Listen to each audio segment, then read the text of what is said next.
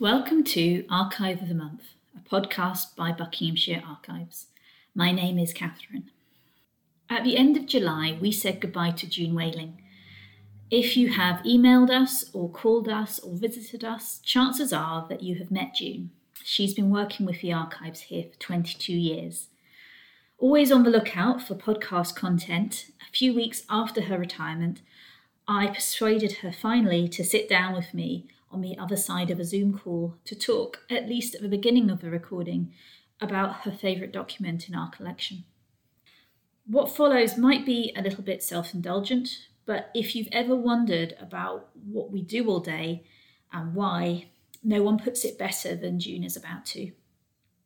A little warning, there's a tiny bit of archivist jargon coming up.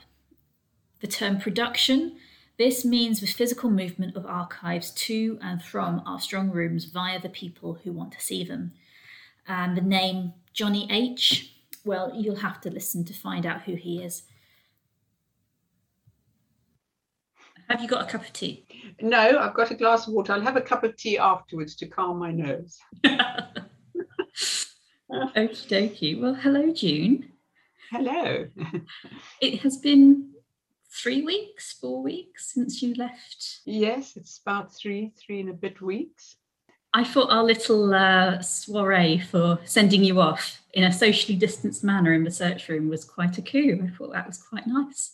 I know. I thought it was brilliant the way we did it. And when you look at the photographs, it looks a bit unfriendly, as though everybody's saying, "Oh, I'm not going to stand next to you." But of course, it's very much a part of these 15 months, 16 months we have lived through. So it was very lovely. It was not too sad. Daniel and people who spoke kept it upbeat, which I was very grateful for, because it was a very sad day for me. I shall be reappearing at some stage in some form. I should hope so, June. You've got a whole shelf that is still full of bits and pieces. So thank you for agreeing to talk to the podcast today. I have to confess, this is somewhat of a hobby of mine, getting in touch with our little satellite network of old archive staff and getting them to talk about their time. So you are not the first and you will not be the last, but the only one so far that we're putting out as part of our Archive of the Month podcast. And because it's Archive of the Month, we kind of loosely hang this podcast on the idea that we talk about one document every month. So I'm going to pick your brains and say, what was your favourite document, or what is your favourite document? Now, Catherine, that is almost impossible to answer because there's so many which are really interesting, really lovely, some which are very sad, of course. There is one, it is in a way a favourite one because, and I can't give you the reference number because I don't know it offhand, I could find it, but it is absolutely delightful and it does make you smile. And when I tell you it's a will, that will be a very strange thing, but it's a will of a lady. Wills are most fascinating, the way they bring out people's characters, because at the last, there was no time to do anything more. They had to say what their wishes were. You get people saying how they want to divide up their estates or their goods and chattels.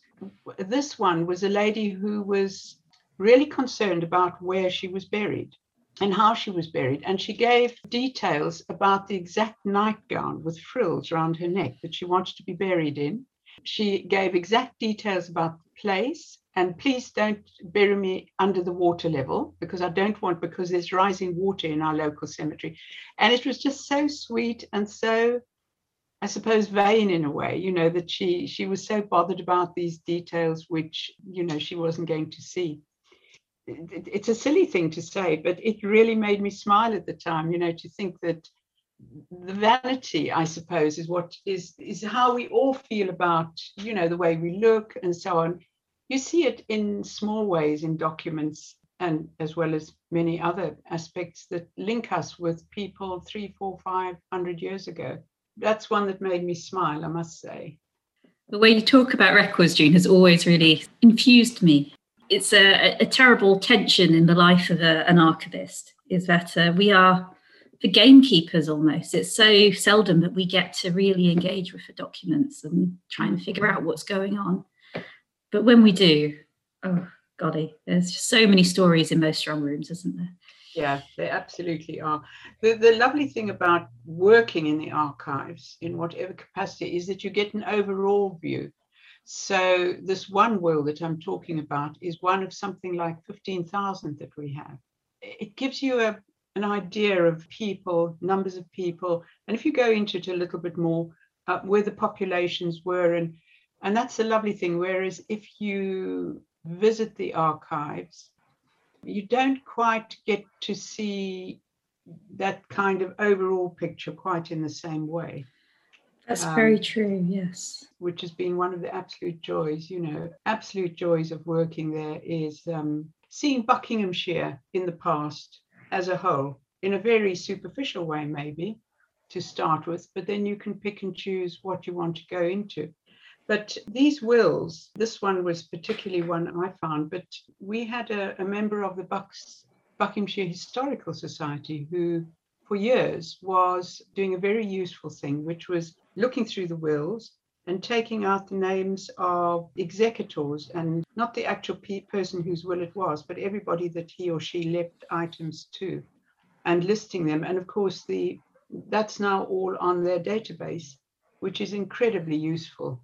So this member used to sometimes sit there and chuckle and would say, "What is it?" And then he would say, "Well, this man says that his son has gone to Jamaica, and if he doesn't come back, he's only leaving him £1, and that's it." It's like just such fun, So yeah, the wills are a wonderful collection, but we have just so many wonderful collections. I don't suppose even now, after 22 years of being there, I've even touched the surface of some of them. I've passed them because, as you say, you're working there, you've got to get items out for people, you've got to check them in and check them out again. But you don't really get to sit down and study them, in depth. And when you do, it just blows your mind away, just fantastic things when you realize the implication, of what people are saying and being. It's just wonderful. Yeah, I often sort of see our job as, particularly Sally's job and cataloguing the archives to make them accessible. It's a cursory glance almost, and a filleting of the significant bits of a document and of a collection that you think people, researchers, might be interested in the future. Yes. And just, putting these little kind of teasers up online on our database. Yeah. And that's all we can do. Yes, with the size of the numbers of documents that are coming and still coming almost daily, certainly weekly, being deposited with us. Don't get me started on all the wonderful accessions we've had since lockdown that have been slowly drifting in. Every time as you know, we're using the coffee room at the moment for housing the new accessions. Every time I go in there, something else has snuck in. That's just wonderful. June, I wanted to try and tackle you chronologically because we work with history, we work with the past, we like to do things in a kind of a timeline. I was going to ask you about your first impressions of Buck's Record Office, because that's what it was called then. Back how many years ago when you started? 1999, unless my maths is wrong. I think 22, yeah. Gosh. The end of 1999. Before we start on thinking about those early days, I've got a message for you from someone who remembers your start. So let's see if we can get this to work. Hello, June. This is Roger here. Just wanted to congratulate you on achieving 22 years at the Record Office.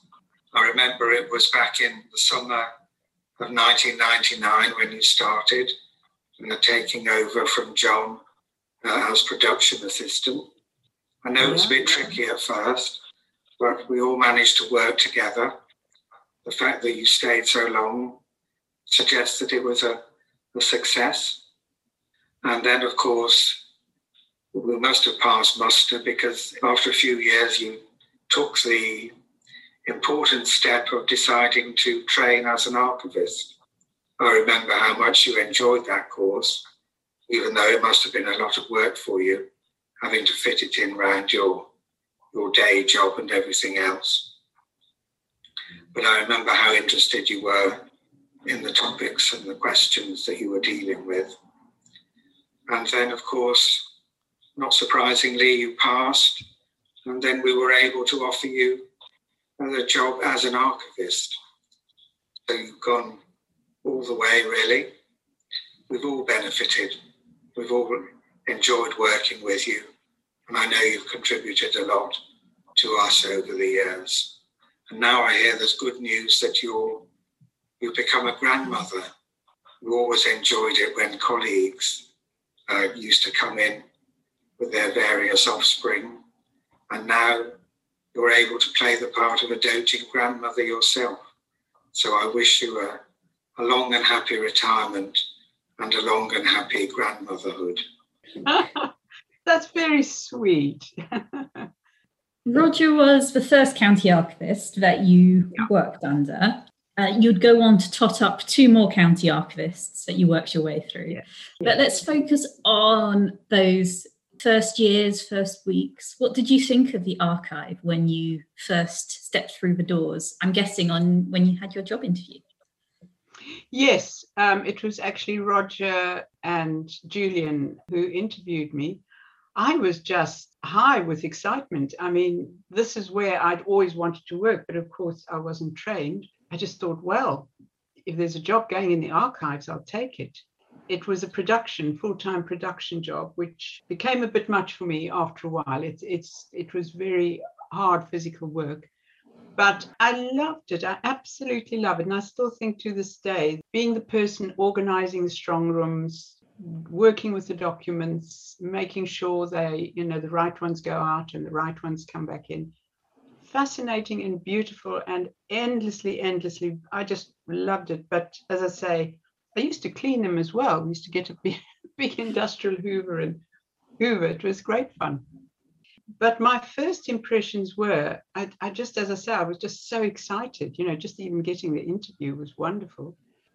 I'm afraid I did feel very strongly angry, actually, when Roger and Julian took me around the strong rooms and I saw all the evidence of old leakages down the walls. And I said, but these are our precious documents. After all this time, you get used to the fact that there are going to be leakages, and we all now have been well trained by Sam on how to turn to very quickly and, whip things out, dry them, or send them for specialist treatment where necessary. But that did rather shock me. I was expecting this perfect environment for the documents to be stored in. But other than that, I just loved it from the beginning. John, who was my predecessor, I work shadowed him for a week before he left, and he passed on lots of really good, calm, sensible ways of working with the documents. Of course, he'd been doing it for, I think, 10 years. So he was, very au fait. Yes, and then I started, and as Roger said in his speech, I was very nervous and I had a huge amount of learning to do. But everybody was very kind and very patient with me. I would get the wrong things out, or I wouldn't know where things were. But it all fell into place ultimately. And it's just been enjoyment from beginning to end. Really has been, just a wonderful, wonderful job. The job that you did, production, 100% of the time. We now split that amongst the staff, don't we? We've all done our shifts of production. Yeah. And I find that sometimes you can get a bit blasé with the fact that you're carrying a box full of 700-year-old deeds. Yeah, absolutely. I mean, I remember right in the beginning, somebody asked for, I think it was the Wing Churchwardens accounts, and I had to get up on a ladder, I remember. And I opened this box, and I was very new, and I was on top of the ladder, and I looked at this box and I thought, oh my goodness, I'm going to go faint. These books are like 1500, they're 500 years ago. Oh my goodness. So I quickly came down the ladder and put them on the table and sort of steadied myself. But yeah, you that awe that you feel it in the beginning, it never has left me, but you do get used to it, and you don't get terribly worried when the fact that, you're going through documents to look for a particular one, because you know how to do it, and you do it carefully and you do it slowly. I agree with you. You do get very used to it, after a while. When you started, the management team, it was Roger Bettridge, who we heard from. He was a county archivist, and then his manager was Julian Hunt. Do you want to name check anyone else that you've worked with over the years? Well, Sally was there, Sally Mason. Sue was there, Sue Baxter. Of course, David Watts was there. He was the search room supervisor. Linda did come at some stage. Linda worked for us for a while. And then when Linda went, she was replaced by Samantha, I think. Samantha left to have a baby, and she was replaced by, was it Chris? And then eventually Sue left. So there's been changes. I hope I haven't left anybody out. I'm sure I have. But those are the ones that, yes, I have. I've left Liz out, Liz Whittingham. Yeah. Different archivists, different assistants. And of course, when you started, there was no local studies. We were literally half the size. They were upstairs where the call centre is now, and they were huge. They had to reduce quite drastically. I think it has definitely hugely enhanced archives to have them next door with the facilities which local studies can offer, which are endlessly fascinating as well. Mostly they are secondary sources, and no worse for that. There's often been times when we've had queries in the archives, do you have a document or documents about a particular thing, and then we don't. But yes, we do have books or cuttings in local studies. So the two sides are really hugely complementary. And so it is lovely to have them close together like that, so people can move between the two as well. So, and of course, in later years, this has been your bag. You've been managing all of that sort of public space. Just while we're still thinking about those early days, what were researchers interested in? Has that changed? No, because I was told by people who've been there for a long time that the archives had previously been used mainly by academics. But the whole family history thing was moving into gear. But it had, I think, moved into gear by the time I got there, because it was a huge amount of that. And of course, you do get the people who are doing a particular study. Very often in university or school holidays, you'll get people who will come and want to just, study a certain set of papers. But it's generally family historians now, and local historians, very importantly. Ongoing at the moment is the footpaths, where I think it's 2026. The government wants every footpath in the country noted. That'll be that, because footpaths have always been a bit of a headache for everybody, simply because they cross private land. Quite a few groups have come in already, local groups, to study our old maps to see where originally the footpaths went. So there's a lot of local history going on as well. So you were producing away and pulling out the boxes for everyone for many years, but then you decided to do the archives course. I should probably explain to people from outside the archives bubble that to qualify as an archivist, to work in our sector, it has long been the convention that you go through a postgraduate qualification. There's about 5 or 6 universities in the country that do this. And it can be to master's level, or it can just be to postgraduate certificate level. And it usually takes a year full-time or several years part-time. I guess you chose to do one of these courses via distance learning. I enrolled at Aberystwyth, which again was an absolutely fabulous experience. Lovely, lovely people who guided me through the course. Knowledgeable, kindly, patient. Had to do modern records, which I had no inkling about, and then there were residential weeks. Well, it depended on how you progressed through your course, but you every 2 or 3 modules, you went for a residential week. Those were absolutely such an experience as well.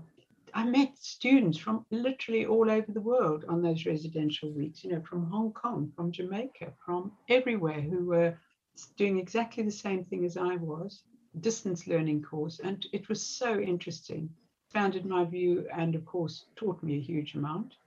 But no, that was a lovely experience, just lovely. Did you find the idea of going back to university a bit daunting? Yes, and I was by far the oldest. I think at the time I was 52. When I first made the application, I wrote them a letter, because you did in those days, or I did, and said, I don't know if I'm now just too old. And they said, oh, no. We've had somebody who's nearly 80 who came and did an archives course. And I thought, oh, goody. But that didn't matter at all. We were all students together and we had the same problems. We had a little student group that we used to chat on. So, yeah, it was an amazing experience. One, I just never expected to have that at that time of my life. I just thought, wow, I'm so lucky.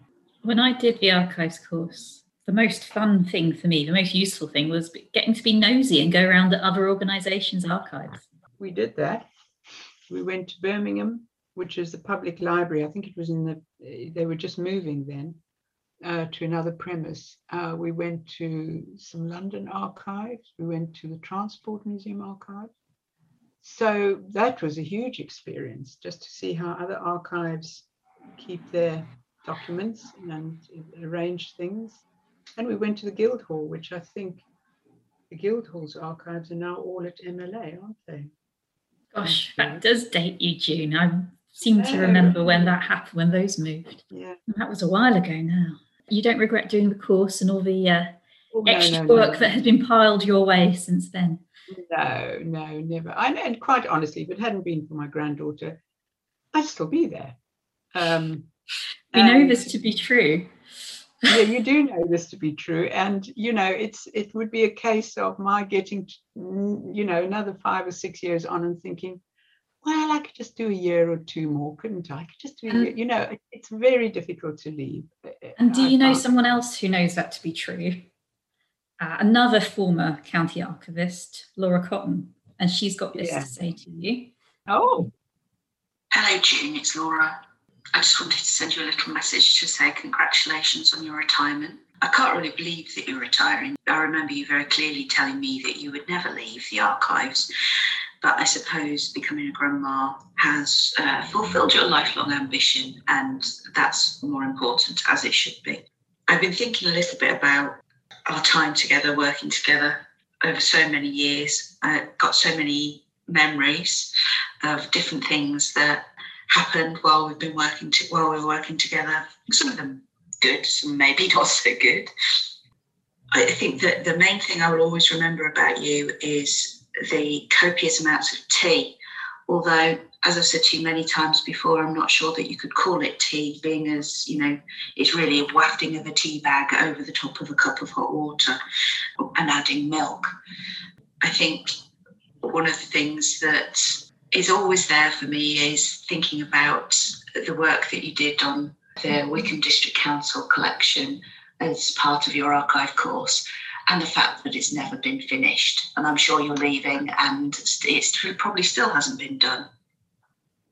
I was also thinking about the couple of times when I've been trying to de-accession material, and you got very cross with me and wouldn't let me throw away duplicate council minutes and decided to take them home with you. And I'm sure they're probably still in your house now. But I think it's really important at the end of your time working in the archives, as you go into retirement, to kind of reflect back on all the positive things. And obviously I did that just before I left as well. So I'd like to think that it's been an enjoyable time, and certainly was for me, and I'm sure it has been for you, and that you feel that everybody who you've worked with over this time is part of your family, because that's, I know, what I feel. So enjoy your retirement. Enjoy your time as a grandma. I know you will, and I'm sure you are already. And I know we'll keep in touch, and I'll speak to you soon. Bye. That's lovely. How sweet of Laura and Roger too. Did you muscle arm them? Did you strong arm? Maybe a little bit. Just a little bit. Thank you. That's lovely, Catherine. Well, so Laura has taken us up to just maybe beyond your archive course. After a little bit, after the dust had settled on your archive course, a job came up for an archivist. Yeah. At what was then the Centre for Buckinghamshire Studies. Yeah, that's right. What did you think about your promotion, and what were you asked to do first of all? What was your step up? Oh my goodness. I was, of course, no longer doing full-time production, but we were all doing some production, including Roger, County Archivist. So we all continued with that. We, of course, had to run the search room and the local study search room. At that stage, 2008, I think, was very much in charge of the lovely Bill, who most tragically died round about that time. So then Rachel took over. Didn't take over as such, but she was the most au fait with, she'd been working with Bill for so long. So the staff had to be slightly shuffled around, but we all did a bit of that. We did a bit of cataloguing. We did a bit of we all took our turn in answering emails. So it was not as it's organized today. We all did a little bit of it. There was a variety of things that we all took part in. And then circa 2015, Laura took on the role of County Archivist, and there was a big reshuffling. And then you got a new specialism. Oh, yes, the public services. Yes, exactly, yes. Of which line managing the staff was only a part. It was looking after the search rooms, delegating work for people to do various jobs, drawing up a daily and weekly rota. We continued to serve in the search room because the way staff leave and illness and so on took its toll. Archivists were still used in the search room at that stage. And that was great fun because putting the public with their queries into contact with documents that we might have, but we had to find them, we had to think hard and find them, that would answer those queries is one of the most satisfying things. My new role took me a little bit further away from that, unfortunately. It was more managing the way things were run in the search rooms and so on. I knew that by then, the strong rooms still do very well where things are. So I could help perhaps staff who needed help, if they needed a hand, and I could jump in and help them with that. Yeah, it's been a lovely job. On my second day, June, going back to what you were saying about the strong rooms and knowing your way around, on my second day, you gave myself and Victoria and Peter, we all started together. You gave us a tour, which you never finished, by the way. I think we got as far as Strong Room 2 in about 3 hours. And I know now that when we're open to the public and we give tours, I know not to set you off before lunchtime because you'll just, you'll keep the people there talking. But anyway, back to when you gave us a tour, I was just impressed. Any archive strong room, for security reasons, we just put codes on boxes, don't we? We don't really say what things are. And you just had this instinct for knowing what was where and what was in each box. It's a kind of knowledge that comes through time, but when you're new, it can be very, very intimidating. And it was to me, I promise you. Yeah, when I was new, it was very daunting. It was thrilling, but daunting because, there were people waiting for documents and I didn't know where to go, or, you do settle into it in time and you get to know it. It's just simply practice. Still to this day, I'm almost more familiar with the strong rooms and where things are than sometimes towards the end, I was very much more familiar the last few years. But in the beginning, when I took over the role, finding things in catalogues was more difficult for me than just going out to the strong room and actually getting the article out. You want that from 1767. It's a land tax. I know exactly where that is. I'll go and fetch it for you. But when you work in the search room, people want to see the lists of what things are. And I had to learn where all the catalogues, the lists of things were kept under which headings, were they district councils or town councils, or you know what I mean. Yeah, I think those strong rooms are very close to my heart. And I think it was you who told me that the first 3 strong rooms have their characters. It's a bit different with the newer strong rooms, but strong rooms 1, 2 and 3. So 1 is the heart of the collection of quarter sessions and registers of electors, and 2 is all the religious records. And then 3 is all the private collections. And that stood me in good stead. Yeah, that was a start. I knew if it was something with a parish code at the start, it was going to be in 2. If it was an RE, it was going to be in 1.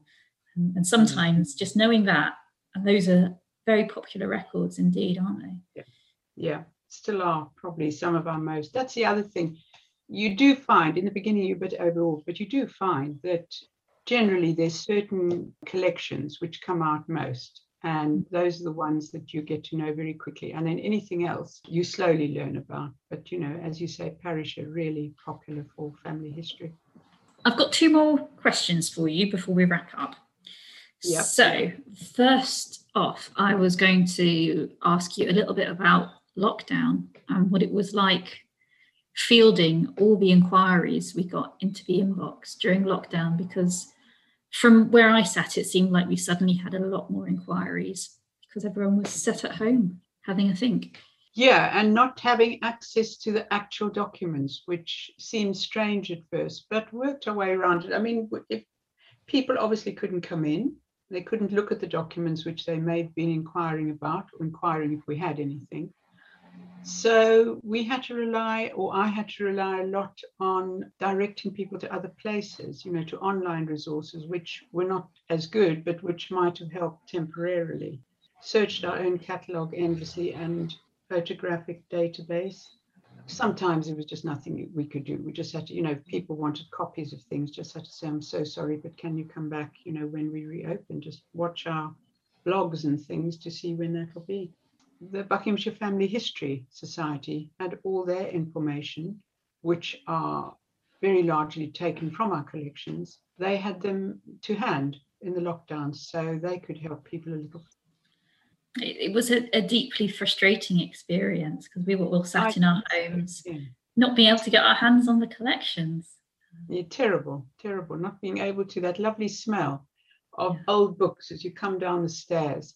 It's just a totally unique smell. And I think that's one of the things I really miss every morning is walking down the stairs and getting that whiff of just hundreds of years of old documents and books. And you know, we were just so separated from what was the main reason for our being there, you know. Okay, and then the final thing I wanted to come to, June, is that there is a gentleman that we need to talk about, isn't there? A certain Mr. John Hampden. Oh, yes, there is, isn't there? Well, I was wondering when you'd ask me that. You are renowned as being our office expert on the Bucks Civil War legend that is John Hampden, and not only an expert, but an ardent fan. So much so that you were on the trustees of the John Hampden Society for a number of years as well. Yes, until I started my studies. I think he's a great man, but the main thing is he's a Bucks man. I'm very fond of Buckinghamshire. I've lived here for 43 years, I think, end of this year. Hampden was, although he was a public figure and a national figure, he was also local. Very difficult to judge people not from our time and put ourselves into their mindset. But I think within his period and what he could do, he was a very noble human being, and he tried his best in the most horrible circumstances. For anyone who doesn't know, John Hampden was a local politician and Civil War. He was a Roundhead against the Royalists. What else do people need to know about him? Oh, Catherine, I wish we did have his papers, of which he must have had numerous items, but they just have not appeared after all this time. So I'm talking about his papers, perhaps to do with his farm. He had a vast estate, you know. His family, his forebears had married well, and they owned, earlier on, they owned huge numbers of vast tracts of land in Bucks. Just the running of those estates, those papers just don't exist. We have them post-Civil War, so we have it during his son's time in the archives, the wood books from the Hampden estate, for instance. But then his political stuff, who was he writing to? Who wrote to him? And that's never appeared. And of course, I'm very hopeful in my optimistic manner that there may still be somebody somewhere sometime will open a loft or a cupboard and say, oh my goodness, these are John Hampden's papers. We live in hope. We live in hope, yeah. No, he was, he was a local person who, because he was a man of standing, as people in those days were, he took part in local politics. He played his part as a magistrate. We have some evidence of that, but nothing that can tell us how John Hampden thought very much. And that's what interests me. But nevertheless, what we have is very valuable, and there's some excellent books being written about him. Yeah, he is a hero of mine, absolutely. As my daughter calls him, Johnny H. for you. Yes, as we call him in the office as well, old Johnny H. Okay, June, I think I have probably kept you from your next cup of tea for long enough. Is there anything else that you want to add or say? There's so many people over the years, visitors, had really nice chats too, and we've got good memories of them. And I'd just like to say thank you for all your input, and I will be back. I'm not too far away, never too far away from the archives.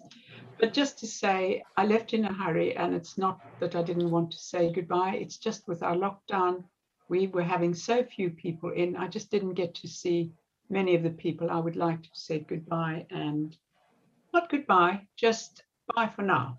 Can I tell you a bit of gossip, June? Yes, please. The first day after that I was back in the office, after you'd left, I noticed that your chair had been appropriated by a colleague of ours. Oh, really? From my point of view, it's just been absolutely wonderful sitting opposite you for 5 years. And I shall be bereft without someone to have a cup of tea with and to ask my silly questions where I really should know the answers to, but it's just much easier to ask you. Yeah. Enormously miss the companionship we've had with everybody. It's just been a joy.